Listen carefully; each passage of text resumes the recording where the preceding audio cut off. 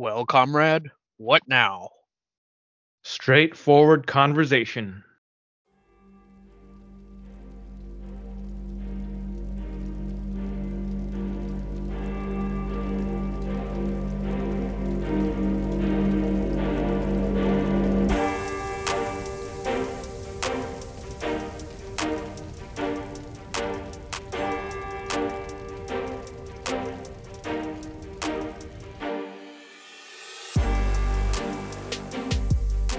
Welcome to Between the Gutters, where we talk about the stories within the panels. I'm your co-host Albert, and with us is our other co-host. Yo, what's up, everybody? I'm the other co-host. My name is Drew. How you doing? Hey, everyone! Welcome to today's episode. So, how you been, Drew? Anything interesting happened lately? I know you sent us some. You sent me some pictures recently of a comic shop you went to. So yeah, feel free to give us a little bit of a review. You know, any updates in terms of anything interesting that may or may not have happened. All right. So earlier this week, took an extra day off right after New Year's Day, and I drove up north a little bit to a small town called Vacaville here in California. It's a little bit north of San Francisco, where we live. And while I was there, I looked for a comic book shop. I never really had been to Vacaville for any particular reason, I don't think, unless it was just to stop at a restaurant at some point. But I was there for a few hours and had some extra time, so stopped by a comic book shop. I believe it was called the Boys of Summer or something to that effect. And the shop itself was cool, it was fine. Like the people who worked there seemed pretty regular people, like regular comic book shop people. It was a small store. It was like maybe two rooms just kind of filled to the brim with comics. They didn't really have too much in the way of trades from what I remember, but they had a ton of more recent comics, especially your mainstream Big Two comics and Image, Boom, Dark Horse, Dynamite, and so on and so forth. As far as stuff that we tend to look for when we're at comic shops, which is deals or bargain bins and things of that nature, I did see that they had like three short boxes full of cheaper back issues.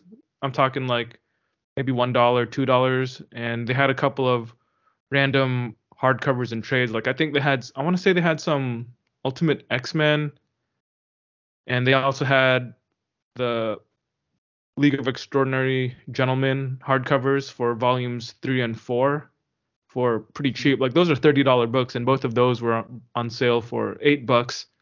So I picked those up for Shanus. But while I was there, man, at the store, this guy walked in, and the store was kind of small. So whatever conversations were going on, even though I was like in the other room, I could hear this customer talking to the store guy or one of the store guys.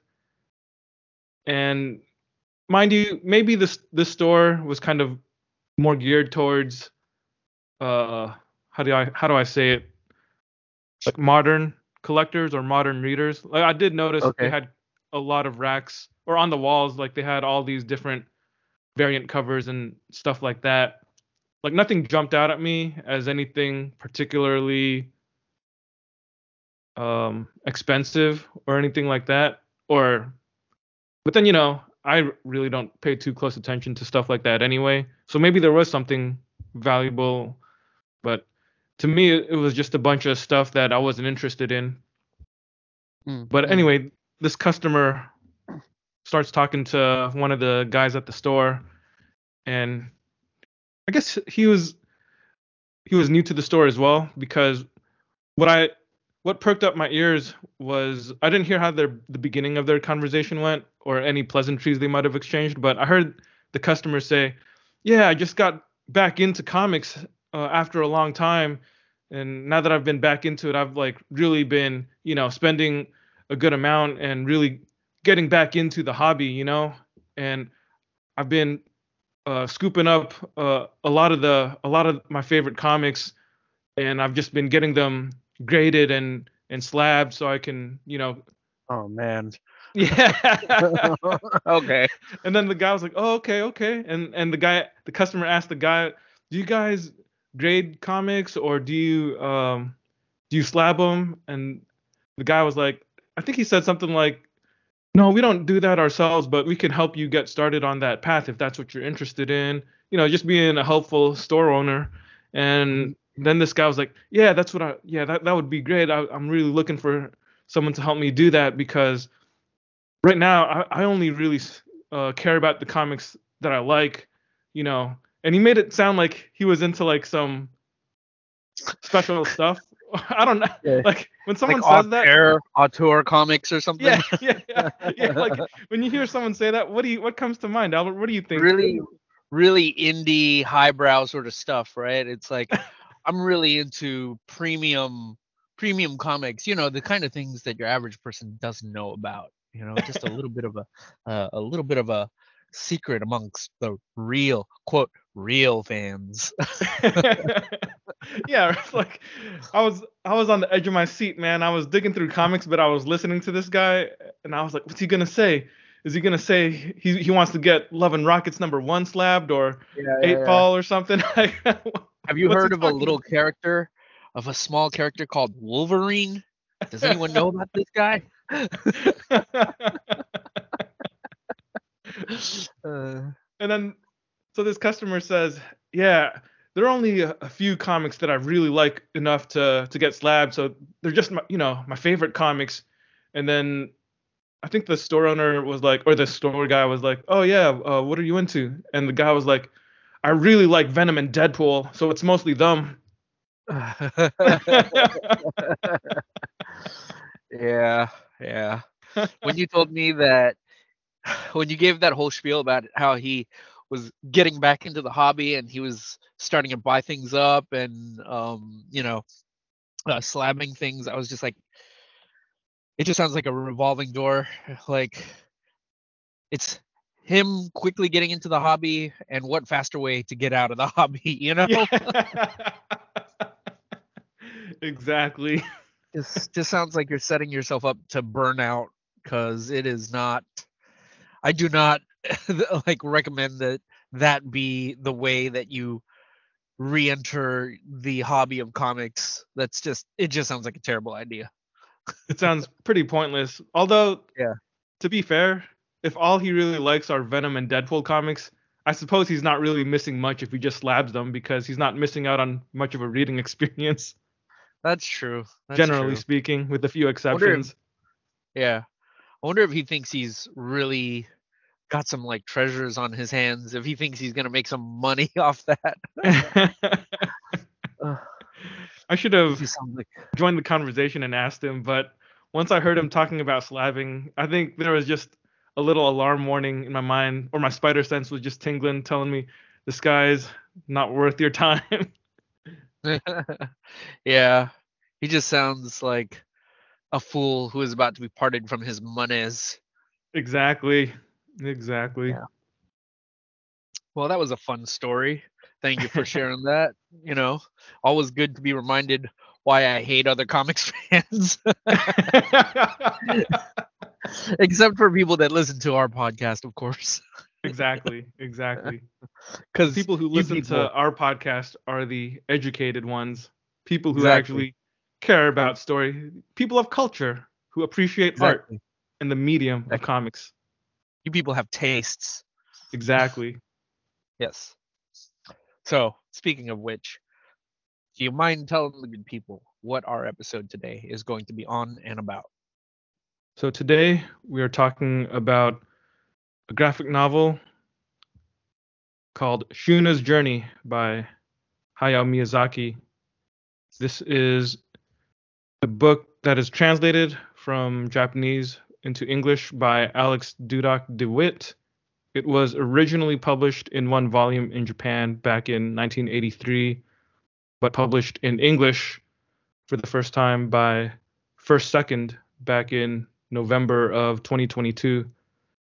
So it's by Hayao Miyazaki, of course, one of the most famous filmmakers in the world, one of the co-founders of Studio Ghibli. This book came out near the end of 2022, and it definitely got our attention. Of course, being us, we're slow on the uptake, so I think we were both just like holding out until we could find it on sale. For sure. I eventually ended up getting my copy for 60% off. I mean, don't get me wrong, it's a quality book and it's worth the money, but I ain't made of money. I ain't rolling in, Joe Rogan podcast money or anything like that. If I were, I could buy all my comics straight off the rack.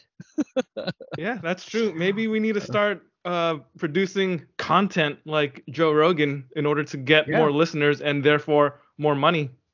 we can start selling supplements, to our fans. The supplements of the ball shrinking variety.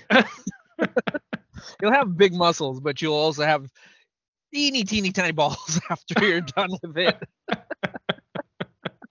Because that's what steroids do. Wait. I mean, supplements. Right. Even deer antler spray, does that do that too? Does that shrivel your testicles, Albert? Probably. I mean, I wouldn't. I don't know what's in deer antler spray. It's not a thing that I would naturally think to inject into my, veins or in my taint, wherever you inject things so that people don't find the needle marks. But sure, in between toes and finger joints. uh, yeah, maybe we'll put that on our imaginary Patreon. Official between the gutters deer antler Yeah. spray. Yeah, exactly. We can just start developing our own brand. Just give it like an incredibly hostile or aggressive name because that's how you know it's for men. Yeah. It's for alphas. Do you want to be an alpha, Drew? No thanks. All right. All right. Okay. So So we're talking about Shuna's journey. It won an Eisner Award. Won the 2023 Eisner Award for Best U.S. Edition of International Material from Asia. mm, So that's something. yeah, And it's yeah, like I was saying earlier, man. Hayao Miyazaki, very renowned director. yeah. I'm pretty sure we're at that point in time where even if people don't know anything about anime, you can put his name out there and there's some sense of recognition, right? So Yeah. yeah, Even if uh, people don't know much about anime, if they care about movies, they at least have heard of Studio Ghibli. yeah, and it's an opportune time for us to talk about this book, if only because uh, a movie that he made just recently came out, The Boy and the Heron. Mm-hmm. So not only did it work out for us to talk about it now because of the release of the book, but it's he's kind of at the well, maybe not the peak of his popularity, but He's back in the public discourse. yeah, exactly. We see that this movie is out, so we thought it'd be a good opportunity to discuss this earlier work of his. Did you end up watching Yeah, The Boy and the Heron? I did. I watched it maybe about a week ago, a little over a week ago. Uh, it was something that I'd probably have to watch again. I think there are a lot of rules that they establish in the movie that I'm not entirely familiar with. I don't know if it's just a thing that would come more naturally to me if I was native Japanese or something, Mm-hmm. or if they just decided to leave certain explanations out so that, they left it to us, the viewers, to kind of fill in those gaps. But yeah, there are things about it that uh I mean, as always, the animation is good to look at, but I'd probably have to rewatch it again to see if I can catch the things that I didn't necessarily catch the first time around. Yeah, same here. I Yeah. think I was talking to a few other people who watched it, and they pretty much said the same thing. I watched it, uh, so, I don't know, maybe a week or two before Christmas, and I think it was something I after leaving the theater, I was still thinking about it for a couple days after, trying to digest it and process it.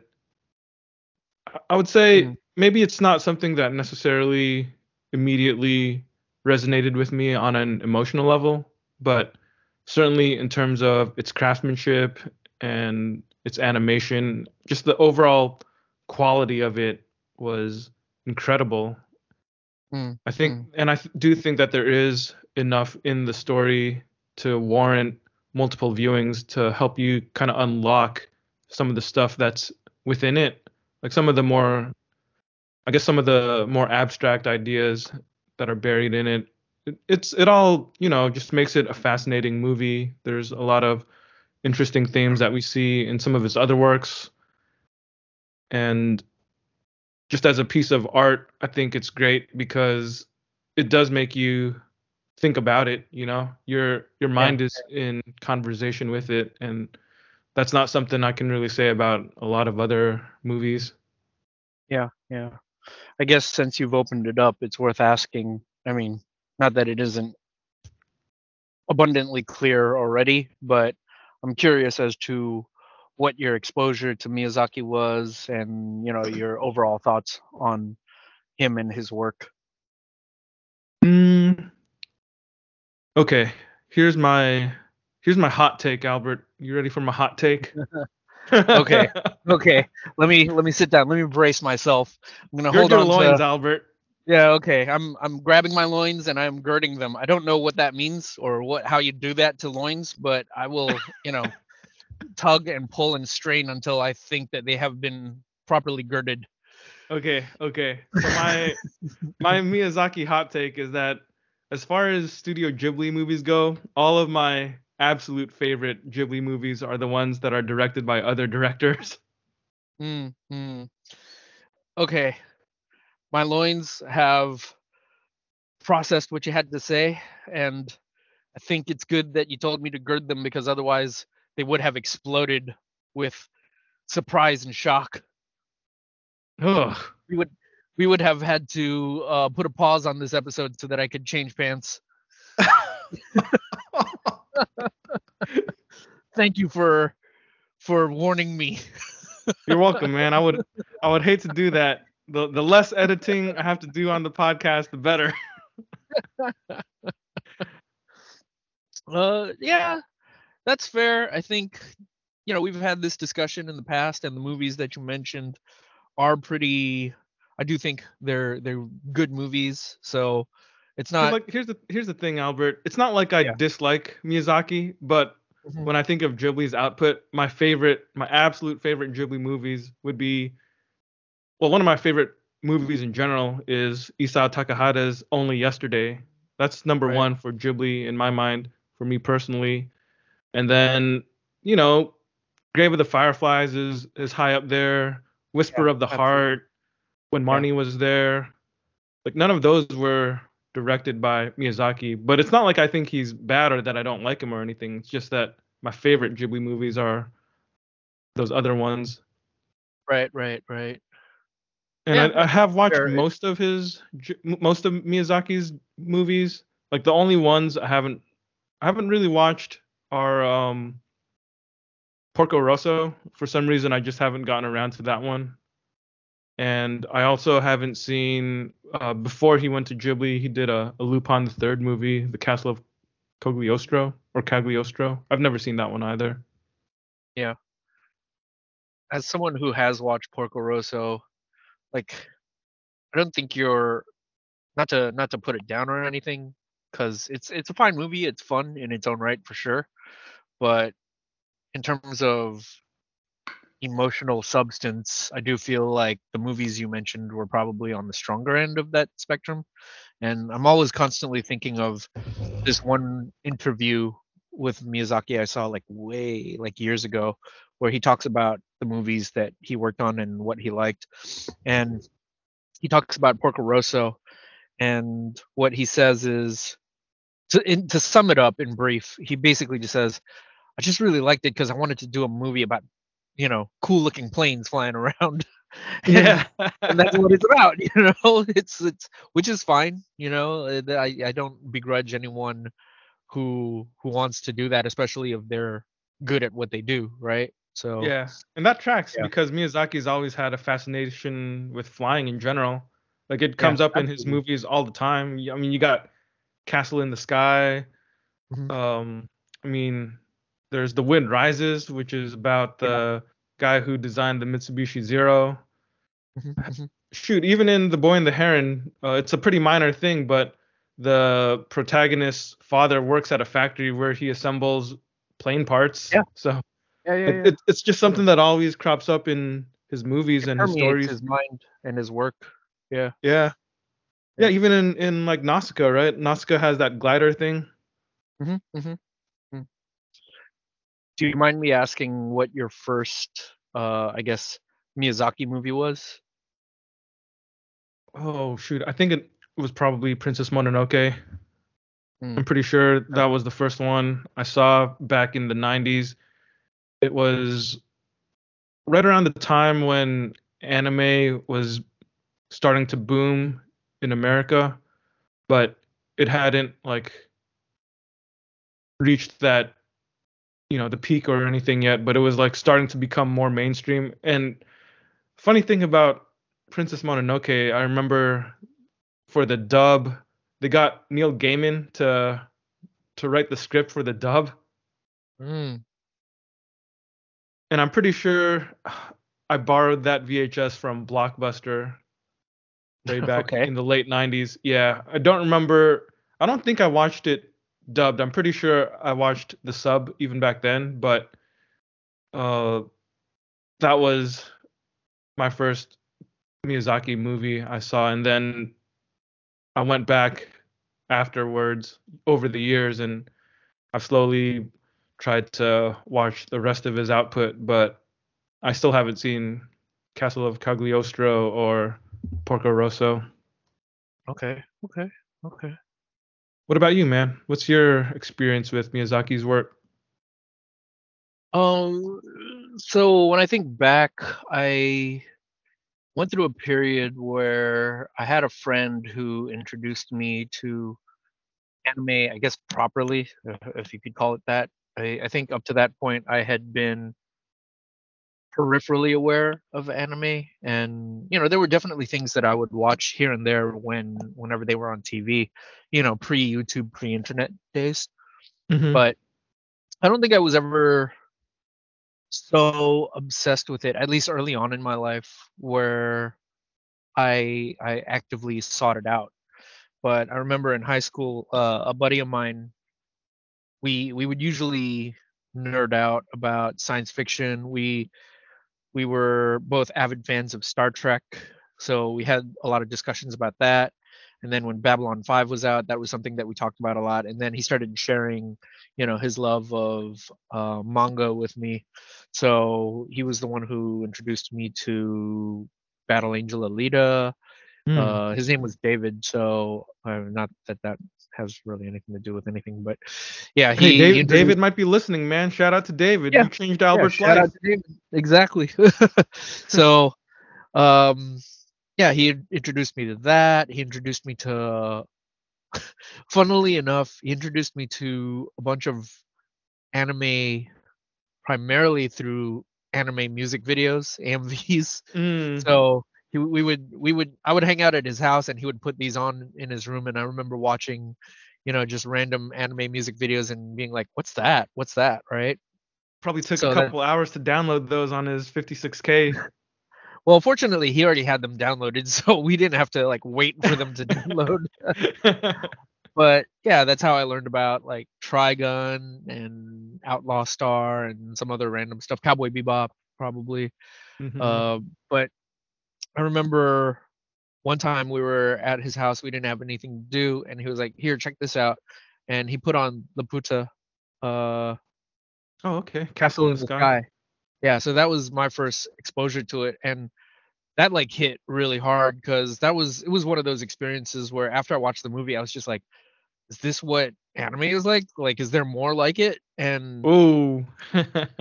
yeah, and I know you probably didn't feel quite as strongly about it, but I did think that the imagery in that movie was just so evocative for me. Just watching this this land that they inhabited, this this just absolutely gorgeous agrarian society that they lived in, and then following the story of these two kids that were kind of sort of in love but not really, like that sort of really pure Yeah. innocent childish kind of love, right, where maybe they don't know for sure that that's what it is, but they definitely like each other a whole lot.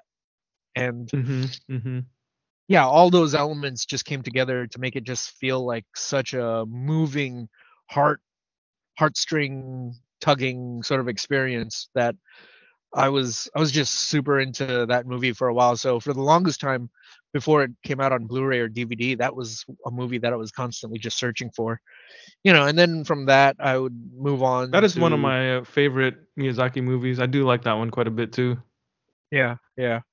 From that we moved I would eventually move on to, um Princess Mononoke, because that was around the time period where maybe it wasn't when it came out, but I remember when it did come out at the time, It was it huge. was yeah, it was huge. There was a lot of hoopla around it because people were saying like, "Oh, this was the number one movie in Japan," Mhm. for like it beat out Star Wars or something like that, right? Maybe that's very Yeah. specific qualifying language to use, but still, it was a big deal. And Yeah. then yeah, and so after that, I would follow his career, and I think one of my absolute favorites, aside from Laputa, is Spirited Away. I do have a lot of Mm. affection for that movie. I remember when that came out, I bought it on DVD, and it was something that I watched quite a bit, like maybe once every couple of months, actually. That's And good, man. You got your money's value yeah, out of it. yeah, yeah, totally. And the thing about the DVD that I always like, I was just so transfixed by all of the elements of what came with the DVD. So I remember I would watch the interviews and I would watch the making of stuff, the Mm. featurettes, and there were even times, again, this is pre-YouTube, mind you. So there were even times that I remember where I when it was late at night and I just felt like I wanted something peaceful on, I would put the Spirited Away DVD in and go to the menu screen, and I would just allow the menu screen to play without like touching anything. Oh, And the menu screen music was just yeah, it was just so peaceful that I could like fall asleep to it. incredible. That's a Yeah, great yeah, memory. yeah, Did you yeah. ever I did. upgrade your DVD to a Blu-ray? I didn't. I still just have the DVD, and part of me might be afraid. Like I haven't checked, but if I get the Blu-ray, I don't know if they've removed all the featurettes and all the videos and stuff. So even You, though, you just got to keep both. yeah, that's a good point. Even though I've in recent years been in the act of getting rid of a lot of my old DVDs, I do know that that DVD in particular, and maybe the other Miyazaki DVDs aren't ones that I'm gonna get rid of anytime soon because Yeah, I you can't get do rid of that want one. those things. Yeah, for Yeah, sure, for sure. you slept with it, man. You can't get rid of it. That'd be cruel. Who wouldn't want a DVD that I've had pressed up against my body, soaking up all of my my essence and my sweat, my That is not what I meant, but if you did that too, okay. it's a collector's item. Yeah. You should get that CG seed. Yeah. Um, yeah, so I do have appreciation for Miyazaki. That isn't to say that I don't like. I guess I have the more conventional reverse opinion that you do, which is, I do like those other movies too. Like Grave of the Fireflies is fantastic, and I don't think I ever watched Marley and Me, Marnie and Me. What was it called? When when Marnie was there. Oh, when Marnie was there. Yeah, I don't think I ever watched that one, but I did watch. Oh yeah, another early Studio Ghibli movie that my friend introduced me to was Whispers of the Heart. So that was another one that I watched like when I was just hanging out with him, and Oh that always yeah. left a pretty deep impact on me. Yeah, I remember I Uh, borrowed your copy of that DVD, Whisper of the Heart, and yeah, I fell in love with that movie. That was a great movie. yeah, it's a great movie. Yeah. Yeah, I have only positive things to say about Miyazaki. I got no real issues with the dude. What And would you so when say they is so would you say that Spirited Away or Castle in the Sky is your favorite of his? I think I would probably say Let's have your overall Miyazaki power ranking, dude. Your power ranking of all the Miyazaki movies you've seen. I think as an adult, Spirited Away was probably more influential to me and more thought provoking, if only because this to me it wasn't a conventional adventure story, right? Where It's one of the greatest isekais of all time. do you consider it an isekai? Yeah, she went to another world, dude. She didn't die though. You don't And have to die. I You don't don't have even to know if die she for it to went be an to isekai. You just okay, have to visit okay. another world. I don't even know if she really visited another world though, cuz I guess so. I mean, The world of spirits. yeah, She was mm, spirited I guess. away.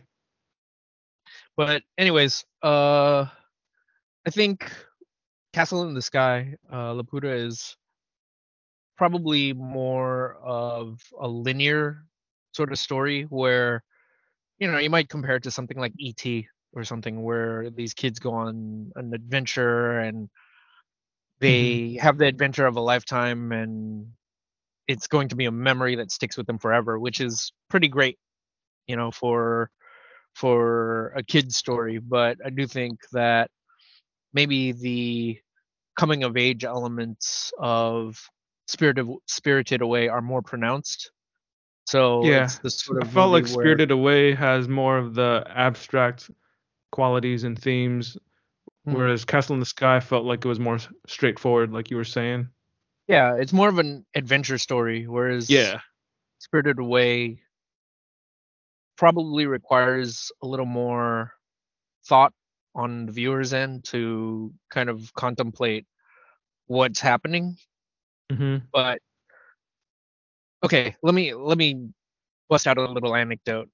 And this it reminds me of a time where me, you, and a couple of your friends went to go watch Spirited Away in theaters. Yep, I remember that. Yeah, I forget. Was that your first viewing of it, or had you seen it before prior to that?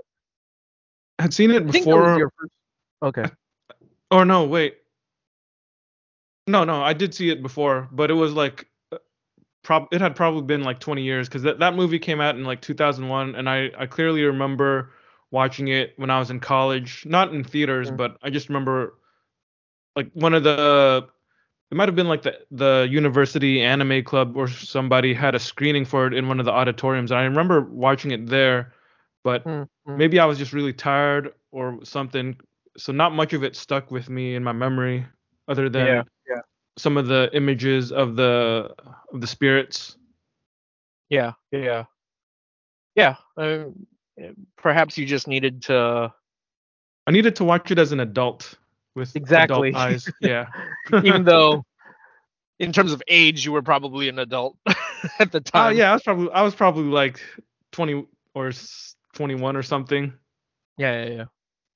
But after we finished watching the movie, one of your friends was like, was essentially saying one of your friends essentially said that it was fine, but nothing happened, you Yeah. know. Yeah. And we had this conversation, like right in the not, I guess The the theater walkway lobby. of the theater Yeah. lobby exactly. And I remember saying to him something to the effect of, I think a lot actually happened. It's just that her growth, the story of her growth, wasn't predicated on her fighting a demon or slaying a monster. Like what you were watching, the circumstances or the actions that where you were watching her grow involved her learning how to work in a bathhouse, learning how to ask for a job, learning how to like take responsibility for her work, things Mhm. like that, right? Mhm. And yeah, so much of the movie wasn't really about, there were demons and ghosts and spirits in there, but it wasn't really about her being a demon slayer or anything. It was about her learning to fend for herself and get a job and work in this bathhouse and to be able to take care of herself and eventually to find the confidence to like save her friends. Mhm. So, Mhm. you know, I was hoping that that was something that would get to him and give him a different perspective on what he had just watched. Yeah. Yeah. And I think that is a relatively common takeaway because I've just from the time I've spent in kind of your typical mainstream anime online fan spaces, I a don't lot know of how you do people it.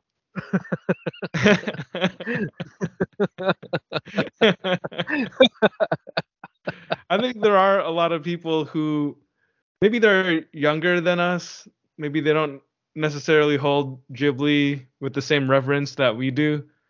Mhm. Heck, I'd say a lot of modern anime fans, they don't really view movies in high regard, if that makes sense. Like they're not really cinephiles or whatever you'd want to call it. Like for them, it's just about the most popular shonen TV series out there. So when they see something like Spirited Away, they're kind of perplexed as to why people think it's good. Because I've definitely seen people say nothing really happened in it, Mm, and mhm. it just makes me scratch my head because it makes me wonder if they know how to watch a movie. Yeah. I mean, for all of the talk of the internet age and how it's shortened our attention span and, our essentially evaporated our ability to sit still and process these moments as something worth observing, as something with inherent meaning. Um yeah, that's one of those situations that makes me consider whether it makes me ponder about younger people and whether that level of attention is just something that's lost to us now.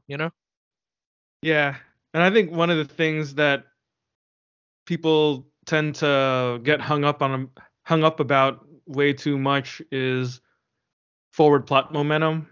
Like Mm, they mm, constantly need their stories, their anime or their shows or whatever it is that they're watching. They need it to have forward plot momentum in the sense of showing the characters in action, doing something, accomplishing a goal, whether that's yeah, beating a bad guy or obtaining the thing that they've been striving to attain for however long, and then moving on to the next thing that they have to beat up or the next thing that they have to find. It's just a never-ending series of fetch quests or uh, mm, beating up bosses and stuff like that, where the journey itself means very little to them compared to the outcome of yeah, where they're going or of their journey. Like the outcome of they just want to skip to the end and they're just looking for something that they can write in a neat Wikipedia summary, like bullet points of yeah, or paragraphs of stuff that they can write. Oh, this happened and then that happened and then the hero did this and then this happened and then it was over. That's what people are looking for. And yeah, I can't read stories like that. yeah. It's it's a little disappointing. I hope that it's not a generational thing. I hope it's not a thing where, you know, audiences moving forward are only going to be able to tell movies or stories in the form of like TikToks or whatever, Oh which man, you're that would killing be me. annoying, you know? Yeah, that would be. Uh, it's funny though, because I remember a few years ago, the whole big thing was, telling people to go outside and touch grass and, get off the internet. And it just feels like telling someone that is a roundabout way of saying, hey, sometimes it's okay to just observe and appreciate life without uh, without constantly needing to be stimulated, right? Mhm. But yeah, but it just feels like now, even though theoretically they have the right idea, seeing these stories and not being able to comprehend the entire purpose of it, because it's not immediately giving you the kind of emotional, or not even emotional, just the kind of stimulus that you want from your story. Mhm. um yeah, it just feels like there's something wrong there.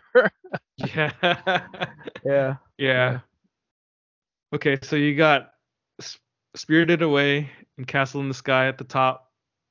yeah. I think after that, I I did watch Grave of the Fire. So I think a lot of these movies are really just es- established in my memory based on just the visceral emotional reactions that I had to them from when I saw them way back. Mhm. It just kind of happened at a pretty at a time in my life where I was just really in not what's the word, not influential, or where I was influenced, Malleable. malleable, I guess. Yeah. So like Grave of the Fireflies would probably be up there at That's a number. Takahata movie. Oh yeah, that's true. Okay. Um, I'm trying to think what else. So I have Castle. So I have Spirited Away, Castle in the Sky. Um, I'd probably say Whispers of the Heart is pretty up there for me. That's not Miyazaki either, remember? That's not Miyazaki either. Okay. Nausicaa. Okay, Okay, I'll okay. probably go with Nausicaa. Uh, no, no, no, no. Okay, I'll put Kiki's Delivery Service, Totoro, Nausicaa. No, no, no. Okay, okay. Ugh, I'm juggling so much here. Okay, I will go. Spirited Away, Castle in the Sky, Princess Mononoke. Then I'll go Kiki's Delivery Service, My Neighbor Totoro. Um, oh no no no no! I'm looking at the list here. I haven't seen Castle of Cagliostro. I'd probably put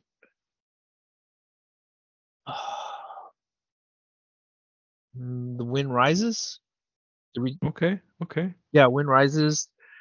Um, Boy and the Heron. Ponyo, and then probably Porco Rosso. Oh, Ponyo, Howl's Moving Castle, and then probably Porco Rosso. No, Porco Rosso, and then Howl's Moving Castle.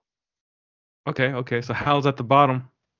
Yeah, I think that's my least favorite of his films, because Yeah. I just remember watching that in theaters, and when we get to the ending, there was really a moment where I was just like, when did that happen? Yeah, yeah. Maybe we got to watch it again. Maybe. I know that a lot of people do like it. I do think the optics of a giant moving castle is cool on paper. And heck, I do think it's just cool, period, seeing that. I think I just take issue with some of the plotting. Yeah. Funny thing is, I feel Yeah. like the people who don't really like Spirited Away tend to like Howl's Moving Castle. Hmm. Yeah. Wonder why. At least from some of the again online spaces where I've lurked, I've heard more people say positive things about Howl's than the other Miyazaki movies, and Howl's is definitely my least favorite one of his as well. Whoa. Maybe That I that did says not know. something. Yeah. Yeah. Okay. We're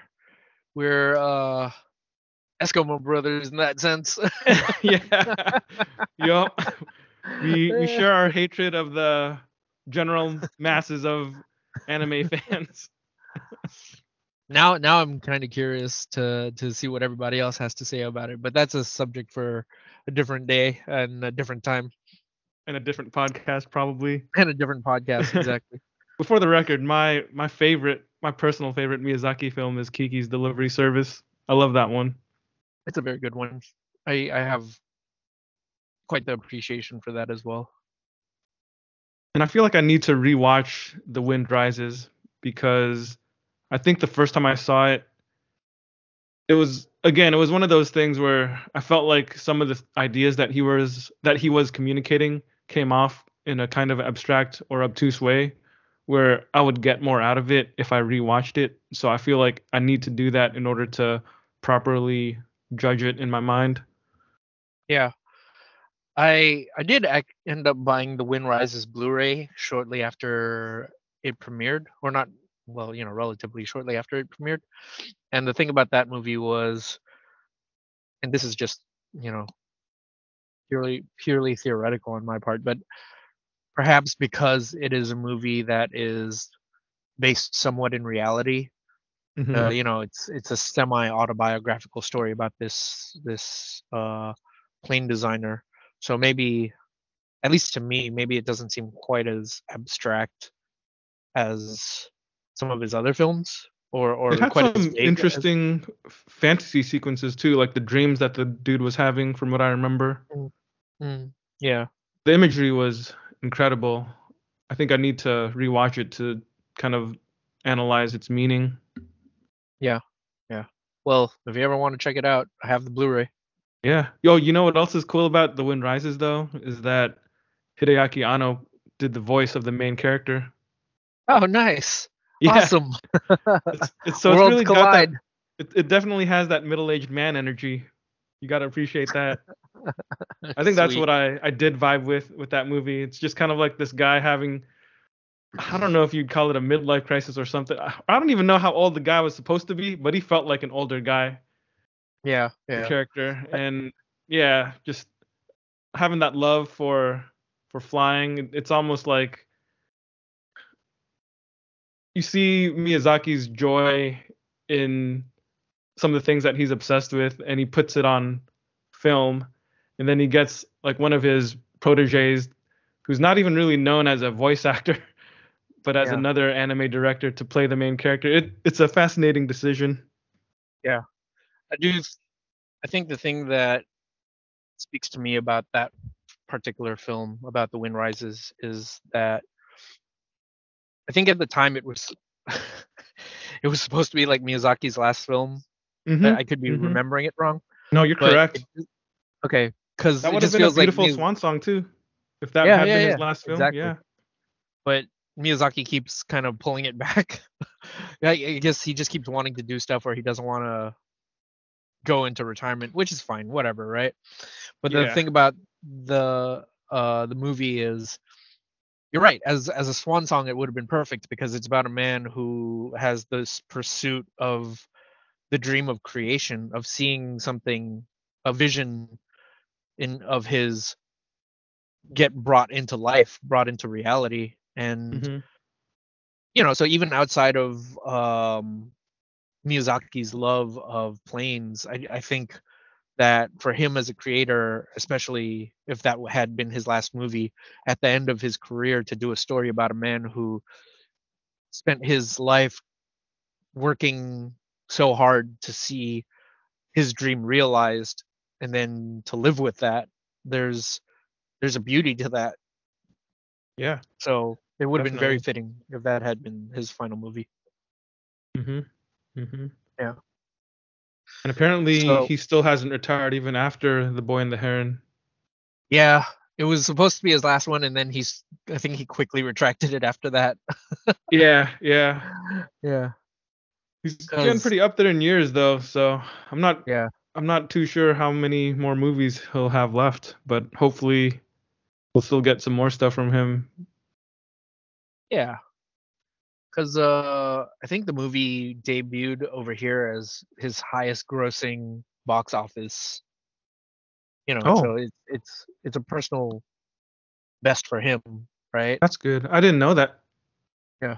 I That's I good could that be it did well. remembering it wrong. I'd have to double check, but I'm pretty sure that's what they were saying when it came out. It was like his highest, I guess international for him would be domestic for us, or Okay. his highest American box office opening.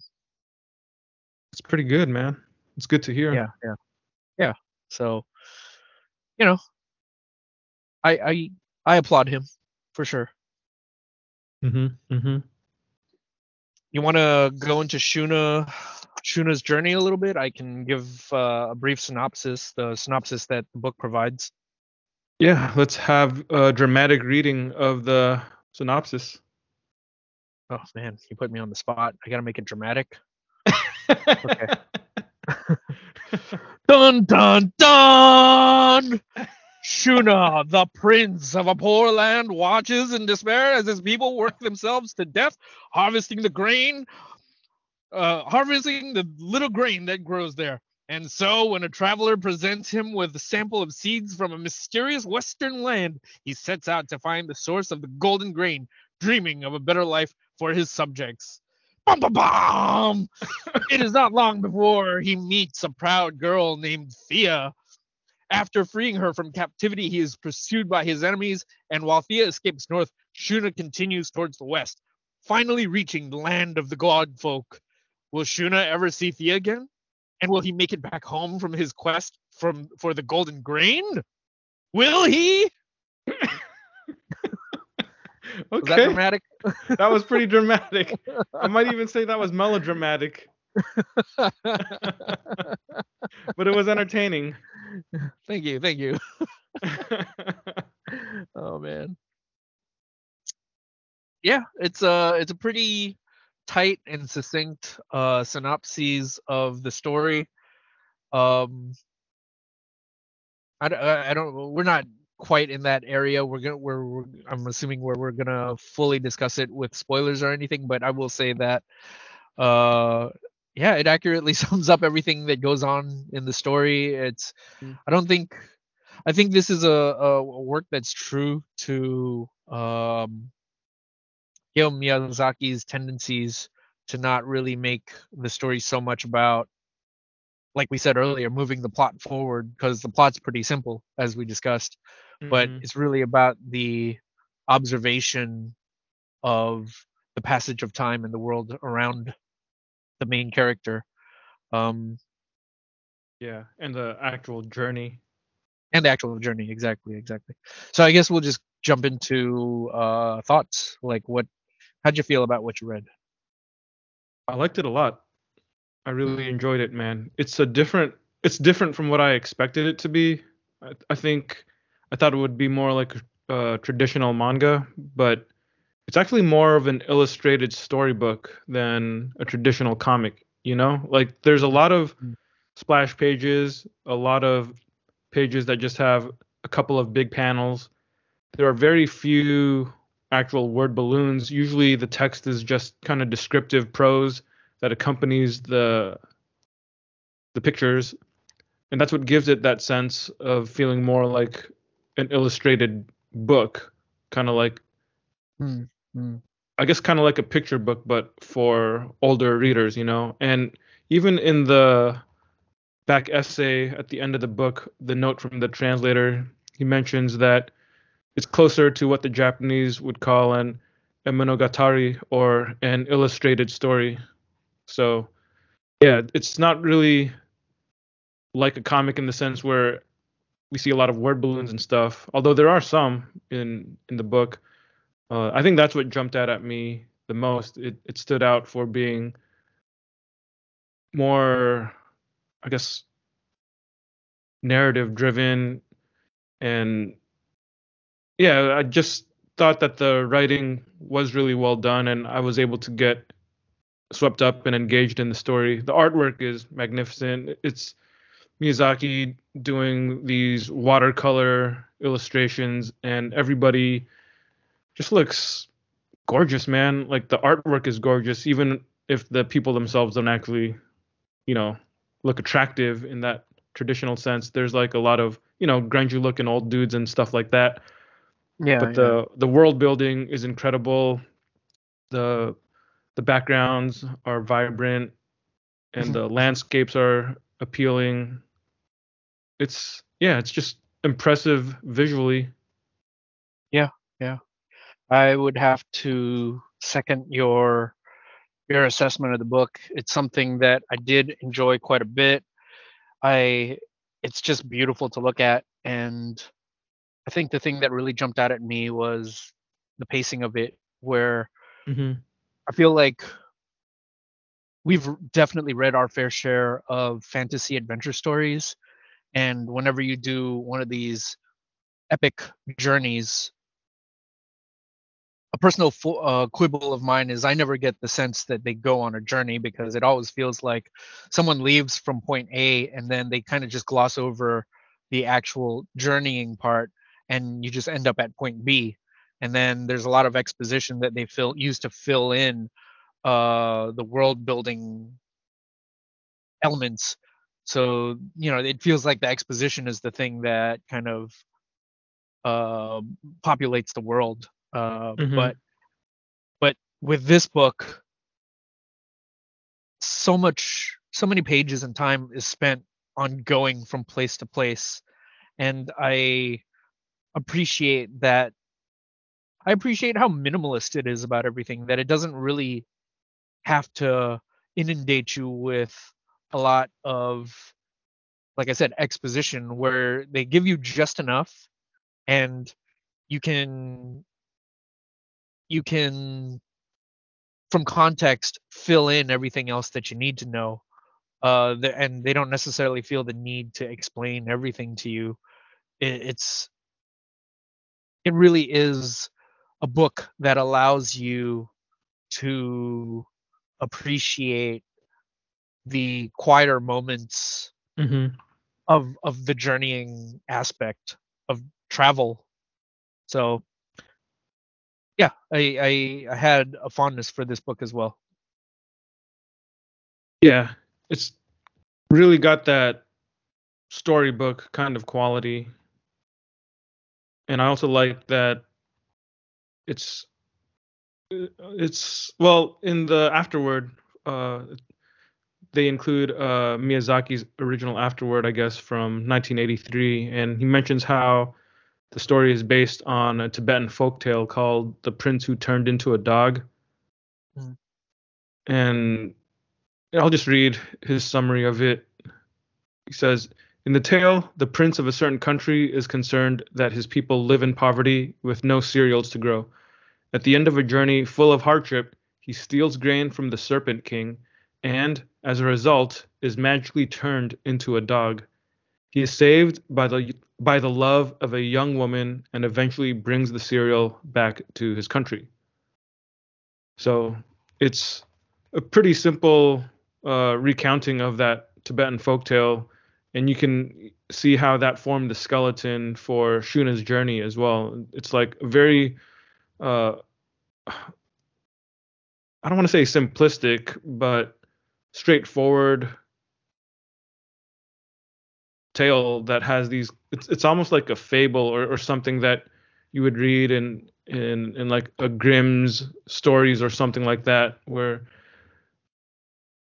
the story of Shuna's journey is about this young prince boy's journey to try and obtain special grain to save his kind of famished community. And along the mm, way, mm, he encounters a girl, and he ends up stealing the grain from the gods who guard it. But they instead of turning him into a dog, they end up causing his mind to regress, or he just gets mentally messed up to the point where he doesn't remember how to talk or anything about who he is and stuff. And it's not until Thea kind of nurtures him back to good health that he remembers, and he's able to go back to uh, head back to where he came from.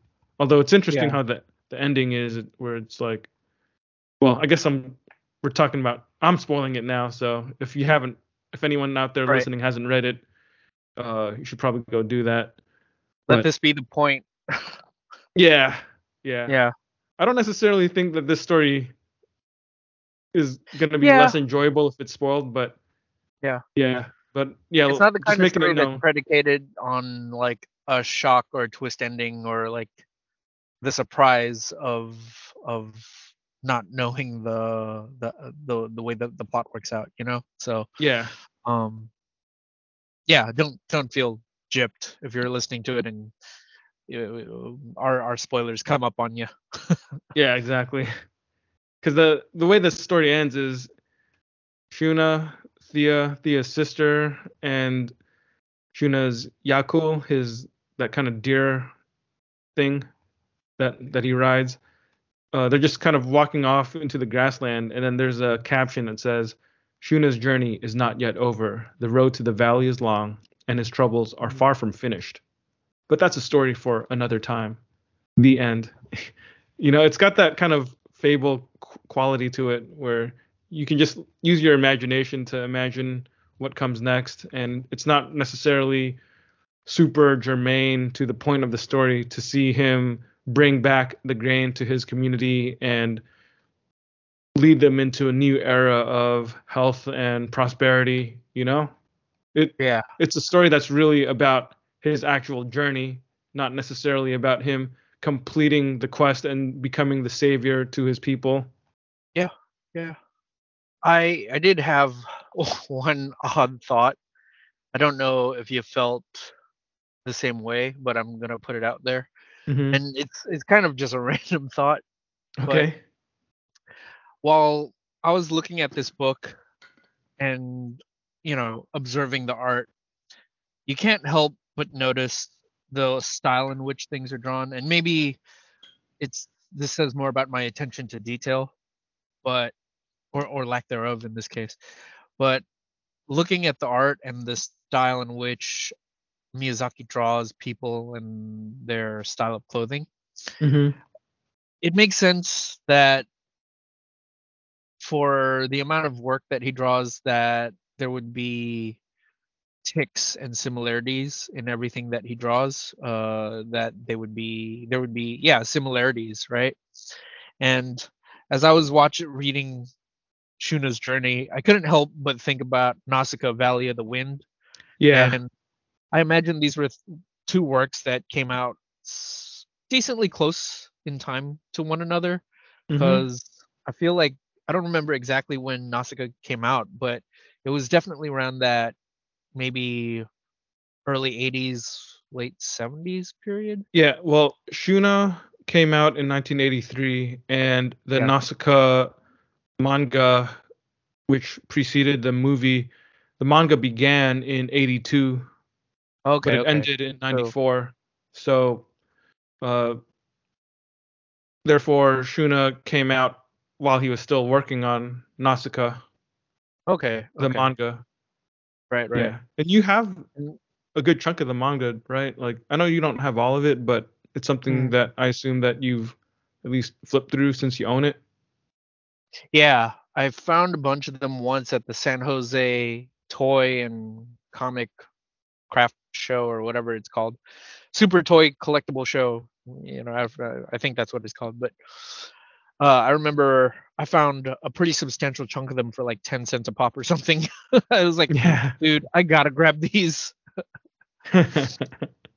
Yeah, but what I was gonna say is you can't help but notice how similar in style, art style they are, and it just kind of makes my mind wander. And there was a part of me that naturally goes to this place that thinks, I wonder if there's like some sort of shared cinematic universe out there between all of the Ghibli stuff.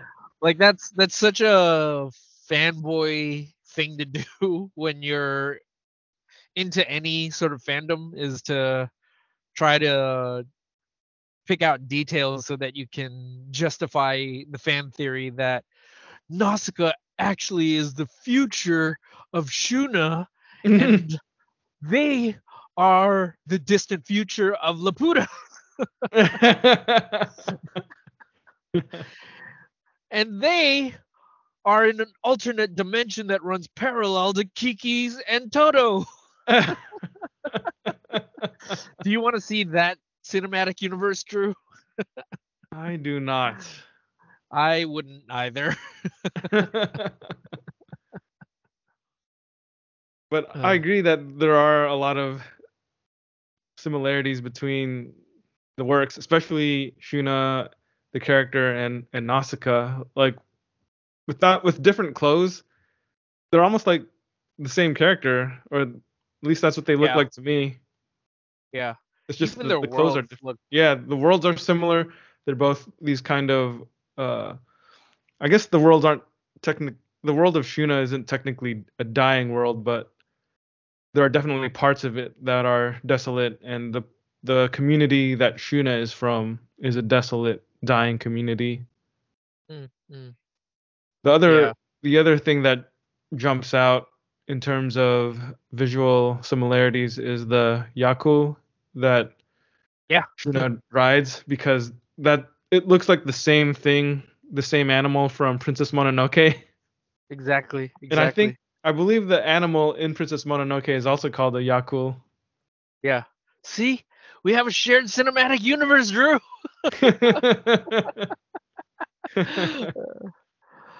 Gosh, that I feel sounded like the pained only on thing your missing end. are those little dust mites. Yeah, yeah. All right. So we've discussed that a little bit. We've discussed our thoughts on the book. We've discussed some of the aesthetics of it. I'm kind of curious about things like the themes of it, because I think on the surface when you view the book, again, very much like Spirited Away, there's I think there's a potential to overlook these things because I hate to say it, but people who read it without a close eye could probably just say that it's not about anything. They just went from this place to this place. It's like watching someone take the bus. What was the point of that? you know? Yeah, I'm sure there's somebody out there who could read this and be like, he didn't even go back to his town and bring back the grain. What's up with that? Yeah. What was the point of his journey if he didn't get to, you know, go back to his village, marry? I'm assuming the thought is he's gonna marry this young girl that he saved, Mm-hmm. and that he's gonna, be the hero that they all put on their shoulders and parade around town. Mm-hmm. Like, why? What for? So tell me, what kind of themes or ideas jumped out to you? Were there any themes or ideas that jumped out at you? Yeah, and I think we can talk about them individually a little slowly, um, as the conversation moves on. But first, I want to just list list them because they did jump out at me, because they're things that I've also seen in Miyazaki's other works, in his films. You do notice that there are quite a few recurring pet themes throughout his entire body of work, and it goes beyond like the visual similarities of his artwork, but you see stuff like environmentalism and nature and appreciating the natural world. Like that's in, I think, pretty much all of his movies. Mm, And the natural world is a big part of Shuna's journey as well. In fact, when he makes it to civilization, like even though the city that he arrives in is seemingly pretty prosperous and they're modern people and it's a bustling kind of metropolis, it's all based on slavery yeah, and like trading yeah, slaves to the gods in exchange for the food that they want or need. yeah. It's the only resource that they have left to Mhm. trade, right? Mhm. Because they're incapable of growing food because presumably the lack of care that they have shown, the lack of respect that they have shown towards the land has caused it to go barren, Mhm. or at least that was my interpretation of it. Yeah. And here's a couple other things that I tend to see in Miyazaki's movies in general, but he also has a lot of themes of peace or even straight up anti-war. A Mm, lot of themes about family. We mentioned his obsession with flying earlier. That's something that we see in a lot of his works. Maybe not necessarily Shuna's journey, but one thing that we do see in Shuna's journey, as well as most of his other movies, is that it uses a youthful protagonist.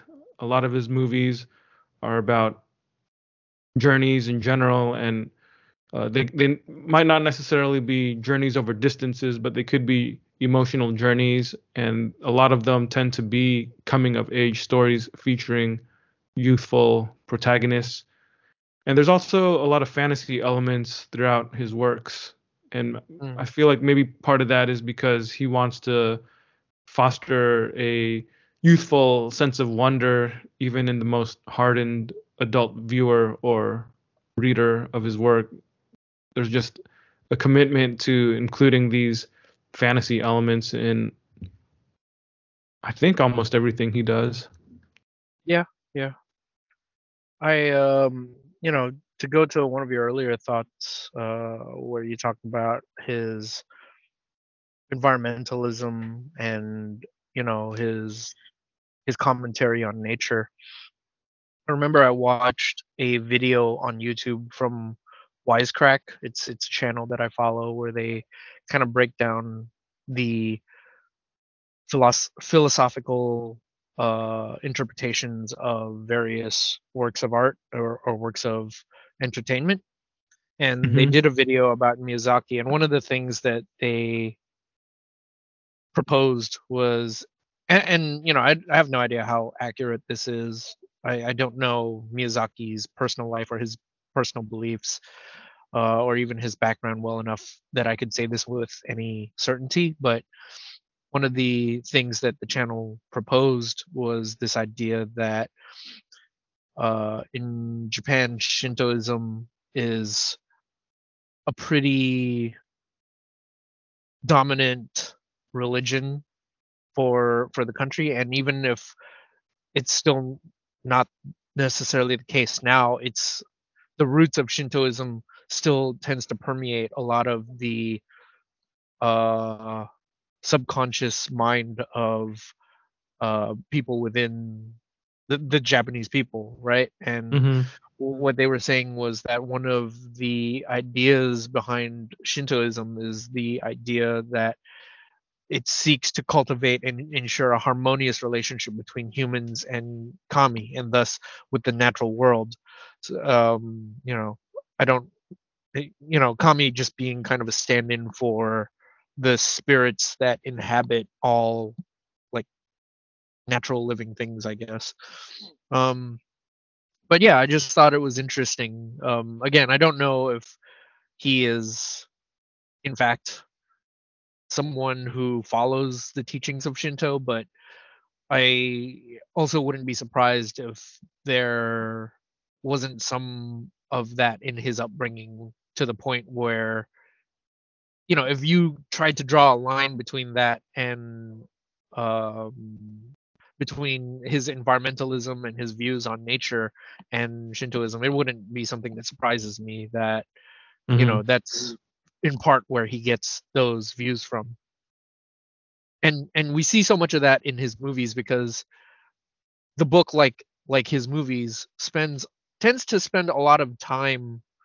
There are these long shots or long or pages that are dedicated to just the world around the main characters. Like, Yeah. I think of something like Nausicaa Valley of the Wind. There are these scenes where Nausicaa goes into, so in Nausicaa Valley of the Wind, the world is overgrown with these toxic plant fungus, yeah, this toxic plant fungus entity, right? So humanity can only live within very sanitized, limited areas that are not exposed to these wild toxic plants. And at one point in the movie, Nausicaa goes into this just wild growth, and it's just absolutely beautiful to watch her in there as she's exploring. And you'll have these long periods of time where no one really says anything, and it's just you watching and observing all of the various plant and animal life that exist within this habitat, this ecosystem. So Yeah. Yeah. Like I think there's so much to appreciate from Miyazaki, but I think his love of nature and environmentalism and the beauty of it all is the sort of thing that really emanates from the art that he produces to the point where I feel a sense of wonder and appreciation for these things, you know? Definitely. Yeah. Even when you just flip open the book and go to the first page, it starts with this double page splash of Shuna's town or community in the bottom of the valley, Alec. Yeah. and it's just an amazing drawing with incredible coloring. I think it's Mm, watercolors, and it's just beautiful. yeah. Yeah. Like the whole book is just filled with um, different landscapes and different types of locations that have enough detail to inspire that sense of wonder, really trigger your imagination and take you to that place in your mind. Yeah. And another like element of his work that we tend to see a lot, just to really drive home the point or the point of man's, I guess, lack of agency when it comes to the natural world around them. I think that's what I'm trying to say.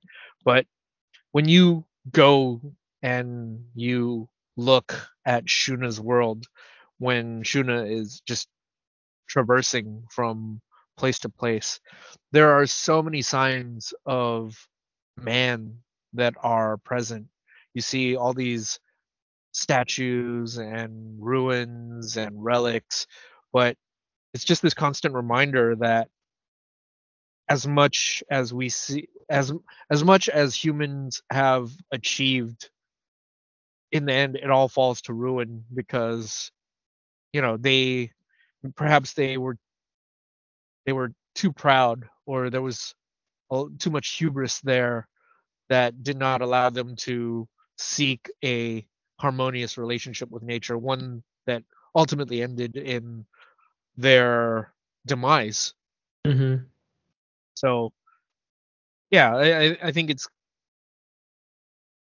definitely a recurring theme that you see in in quite a few of his works, because again Nausicaa sort of has the same sort of world where the world of man, they used to have create these giant war machines, and that is their legacy essentially, because there's nothing left um of their world. And they, in the movie, spoilers, but they try to resurrect these war machines to try to take on um the vast wild growth that is slowly consuming their planet, because that's the only answer that they have. uh Princess Mononoke is very much the same thing. Maybe it's not quite as dystopian as Shuna or Nausicaa and the Valley of the Wind, but there's definitely this sense, especially by the time you get, spoilers for Mononoke, but by the time you get to the end of Princess Mononoke, it it becomes an all-out war between, the tools of man, their their firepower, their guns, their weapons, their explosives, and the spirits that inhabit the forest. Hmm. Um, so yeah, time and time again, we definitely see this back and forth between man and nature, and just their inability to live.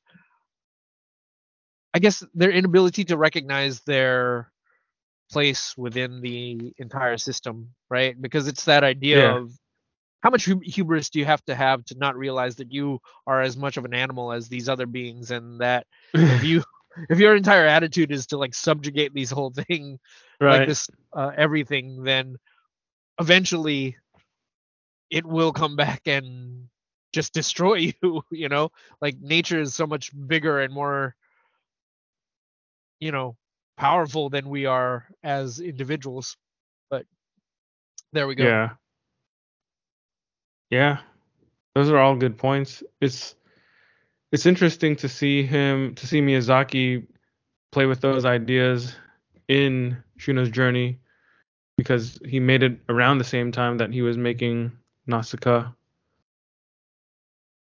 So I don't yeah, I feel like I would want to read Nausicaa. I've never actually read the manga. I've only watched the movie, but I'd really want to check out the manga at some point just to compare and see if there are any, other common ideas or concepts that are in both comics, just because that's the kind of thing that fascinates me. The other thing I was gonna think, or the other thing that I thought of as you were describing, like the old men or the older generation in Nazca, and how like they just kind of stick to what they know, which is bringing back these old war machines to fight against, to rage against the dying of the light. There's something not exactly like that in Shuna's, but I did notice how in the beginning of the story, when Shuna is still in his town, he finds that traveler who collapses in near their town, and they try to nurse him back to health, but they really like he's just too far gone. And before he dies, he tells Shuna the legend about the seeds, the golden seeds or golden grain. And then Shuna like takes that story to heart, even after this traveler has passed away, and he just desires inside his heart to go out there, to travel forth and really see if that's true. Or I guess at some point he believes it to be true, and he just wants to get that golden grain for himself. But then there's a couple panels where Shuna goes to his village elders, and all these old men are gathered round, and they're just saying, "You might be poor, but such is our fate, and it is right that we be buried here in this earth." When really Shuna wants to go and leave the village so he can try and obtain something that could potentially save them and change their fortunes and their outlook. But these men are just so stuck in the status quo that they're okay living the way that they're living. It's Yeah. interesting to think of that. It's just the stubbornness of mankind, right? Hmm. And not to not to make it a thing, but it's hard not to comment on it. I'd say even in the modern world today, we see how people are and just how tough change really is, and the more change is kind of recommended, the more there's a reaction to it to double down on what you already know works Hmm. or what you're comfortable with.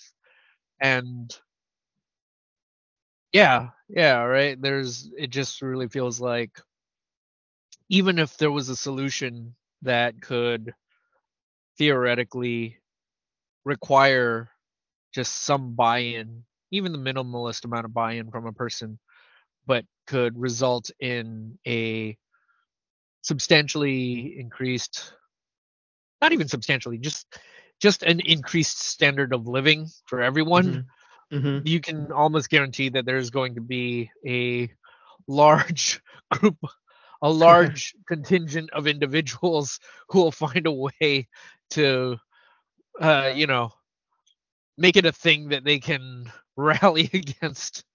Yeah. People are funny, aren't they? And if by funny you mean terrible, yes. Exactly. Exactly. That is exactly what I meant. Oh goodness. On some level, though, the idea of old men being ingrained in their ways, that is something that I'm constantly checking myself for, examining myself as I get older.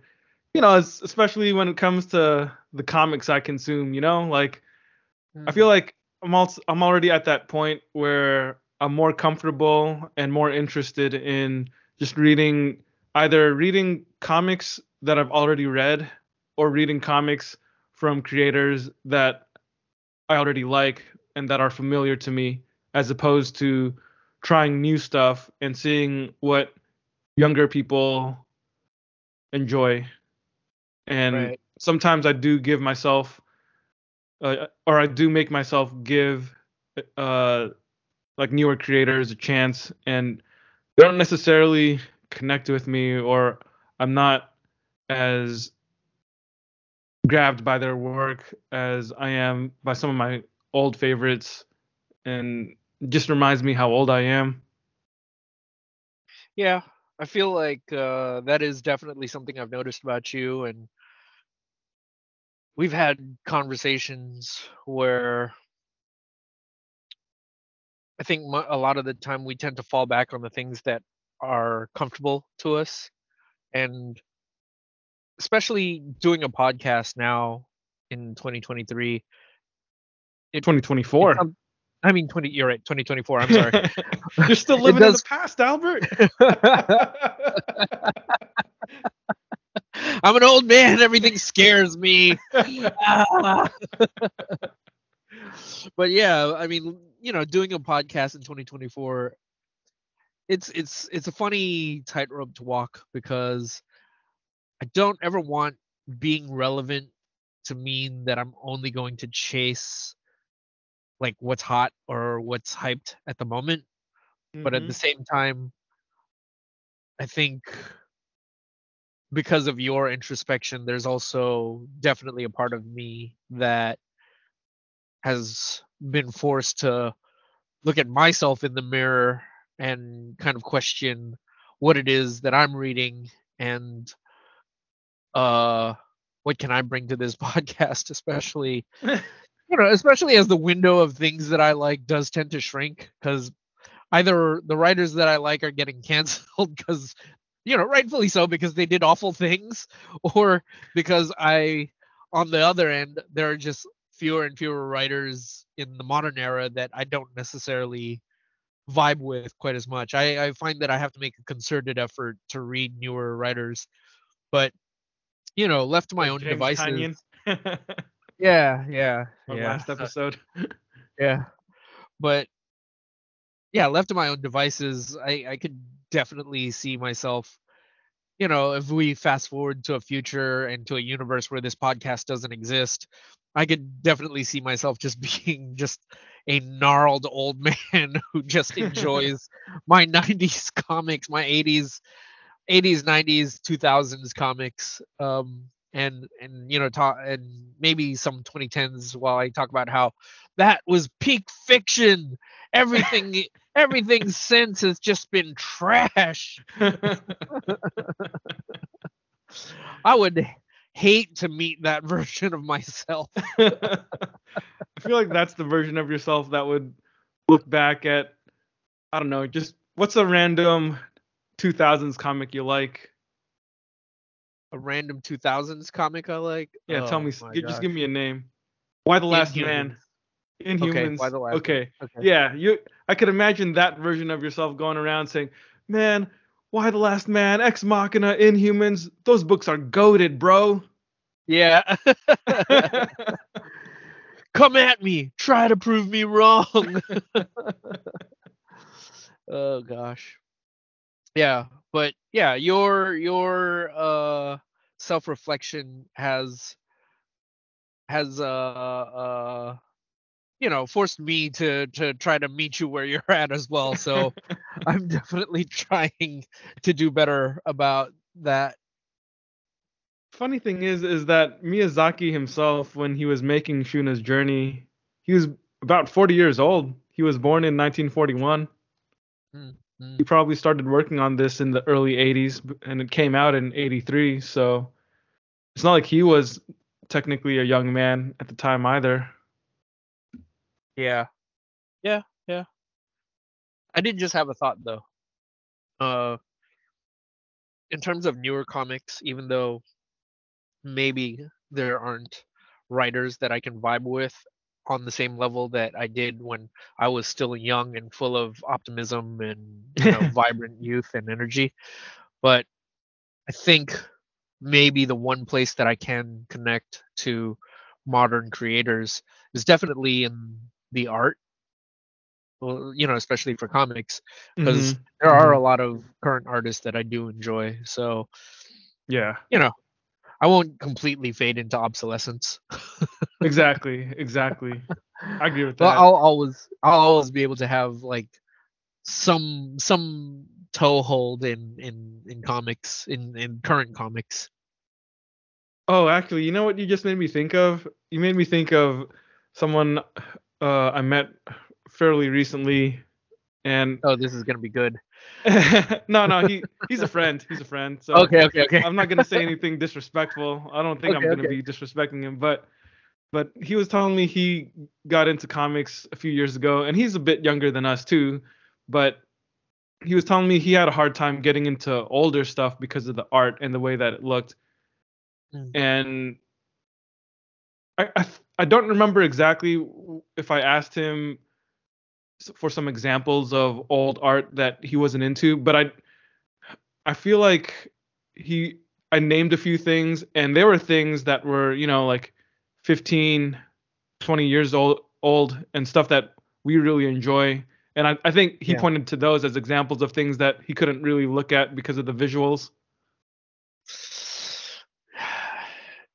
I mean, You what did feel he you think was feel old, good? Albert? You feel old? Not especially. Like I think there are some artists that I look at who are older than me, and I think their work is timeless and classic. So Yeah. I don't think that You know why any of the though? things It's that I like because we're are. comic book sickos, man. We're able to find and appreciate the craftsmanship in comics from the 50s, Mm, 40s mm, even. yeah, yeah. Well, are you committed to comics or not? Is you or ain't you? If you're only into comics from the current period, then you're not really into comics. You're just into what's hot, what's Yeah, now. exactly. You're not Exactly. you're not truly committed to anything. Your life has no meaning. You have no value. We are the I mean, gatekeepers of good taste. yeah. You Maybe your must pay parents think, homage to the things that we like, or you'll never be a true fan of comics. yeah. Maybe your parents think that you add value to their lives, but that doesn't mean anything to me. But I am curious what your friend considers good art. Like I find I'm hard pressed to imagine that there's stuff in the 2000s period that would be considered like what John Cassidy, Brian Hitch. Yeah, Heck, actually, there are quite a few people nowadays, younger readers, who do look at a John Cassidy comic from that period, or like Brian Hitch's Ultimates or something, and they look at that as something pretty dated. ugh, I don't know. I don't know. I find it hard to picture what about it makes it dated, but maybe that's because I'm older and I that's my blind spot. But I would have to hear a pretty compelling argument from their end to even concede that. Just Yeah. you know, like if you looked at like Alan Davis's art from the 80s or 90s or whatever, right? Like Hmm. you can look at that and you can still say that that's good. Yeah. And let's say that Brian Hitch comes from that school of Alan Davis art. Like, is there really that much of a difference? Like, I think there's definitely an evolution between those two works of arts, but I mean, unless people don't like Alan Davis's art either, then I don't know what to tell you. I mean, I feel like people who think that Brian Hitch is dated would look at Alan Davis and call his work ancient. Yeah, yeah.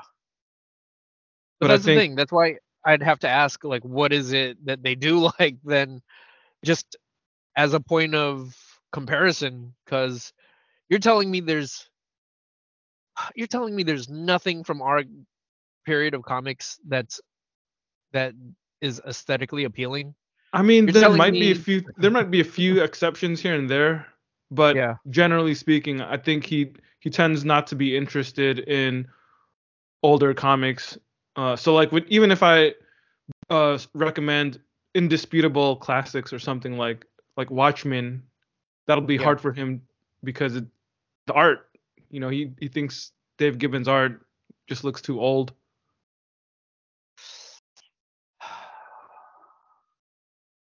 Yeah, okay. Okay. I just uh You give up? I don't know if I give up, but I'm resigned to it. I'm resigned to the answer that I got. Yeah, yeah. Uh I think that's why nowadays Marvel and DC have these specific styles that they kind of go to over and over. Like we were talking about it when we were talking about the Namor comic a couple episodes ago.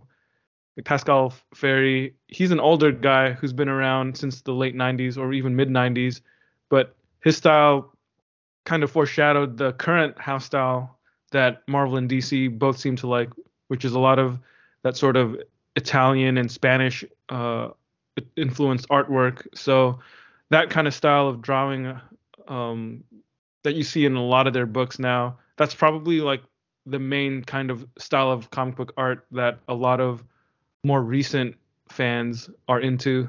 Like that's the kind of stuff that looks good to them and sells, hence why Marvel and DC continue to stick to that kind of house style. well, um guess I can't wait till your friend begins to feel old and obsolete. Yeah, there we go. That's Maybe that's what he'll I'm start his comfortable own with saying. podcast at that point. Yeah, yeah. And then he'll have to live with the fact that no people don't like his taste because it's dated. Yeah. No disrespect. If you're listening to our podcast, no disrespect, but perhaps you'll learn a little bit of compassion and empathy.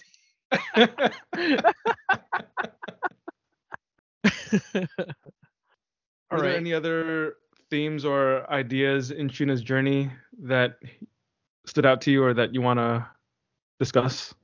I feel like we touched on mostly everything. Uh I don't know.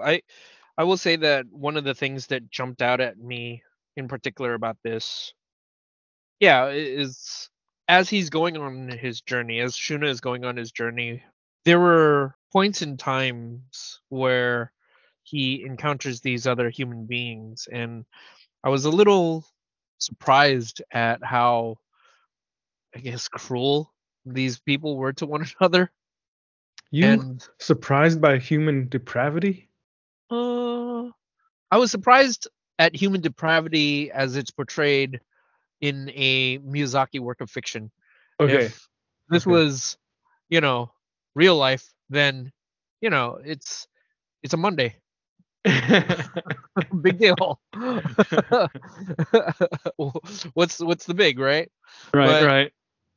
yeah, it reminded me of another work, and it's The Road by Cormac McCarthy, and I think there are similarities that exist there. The similarities being that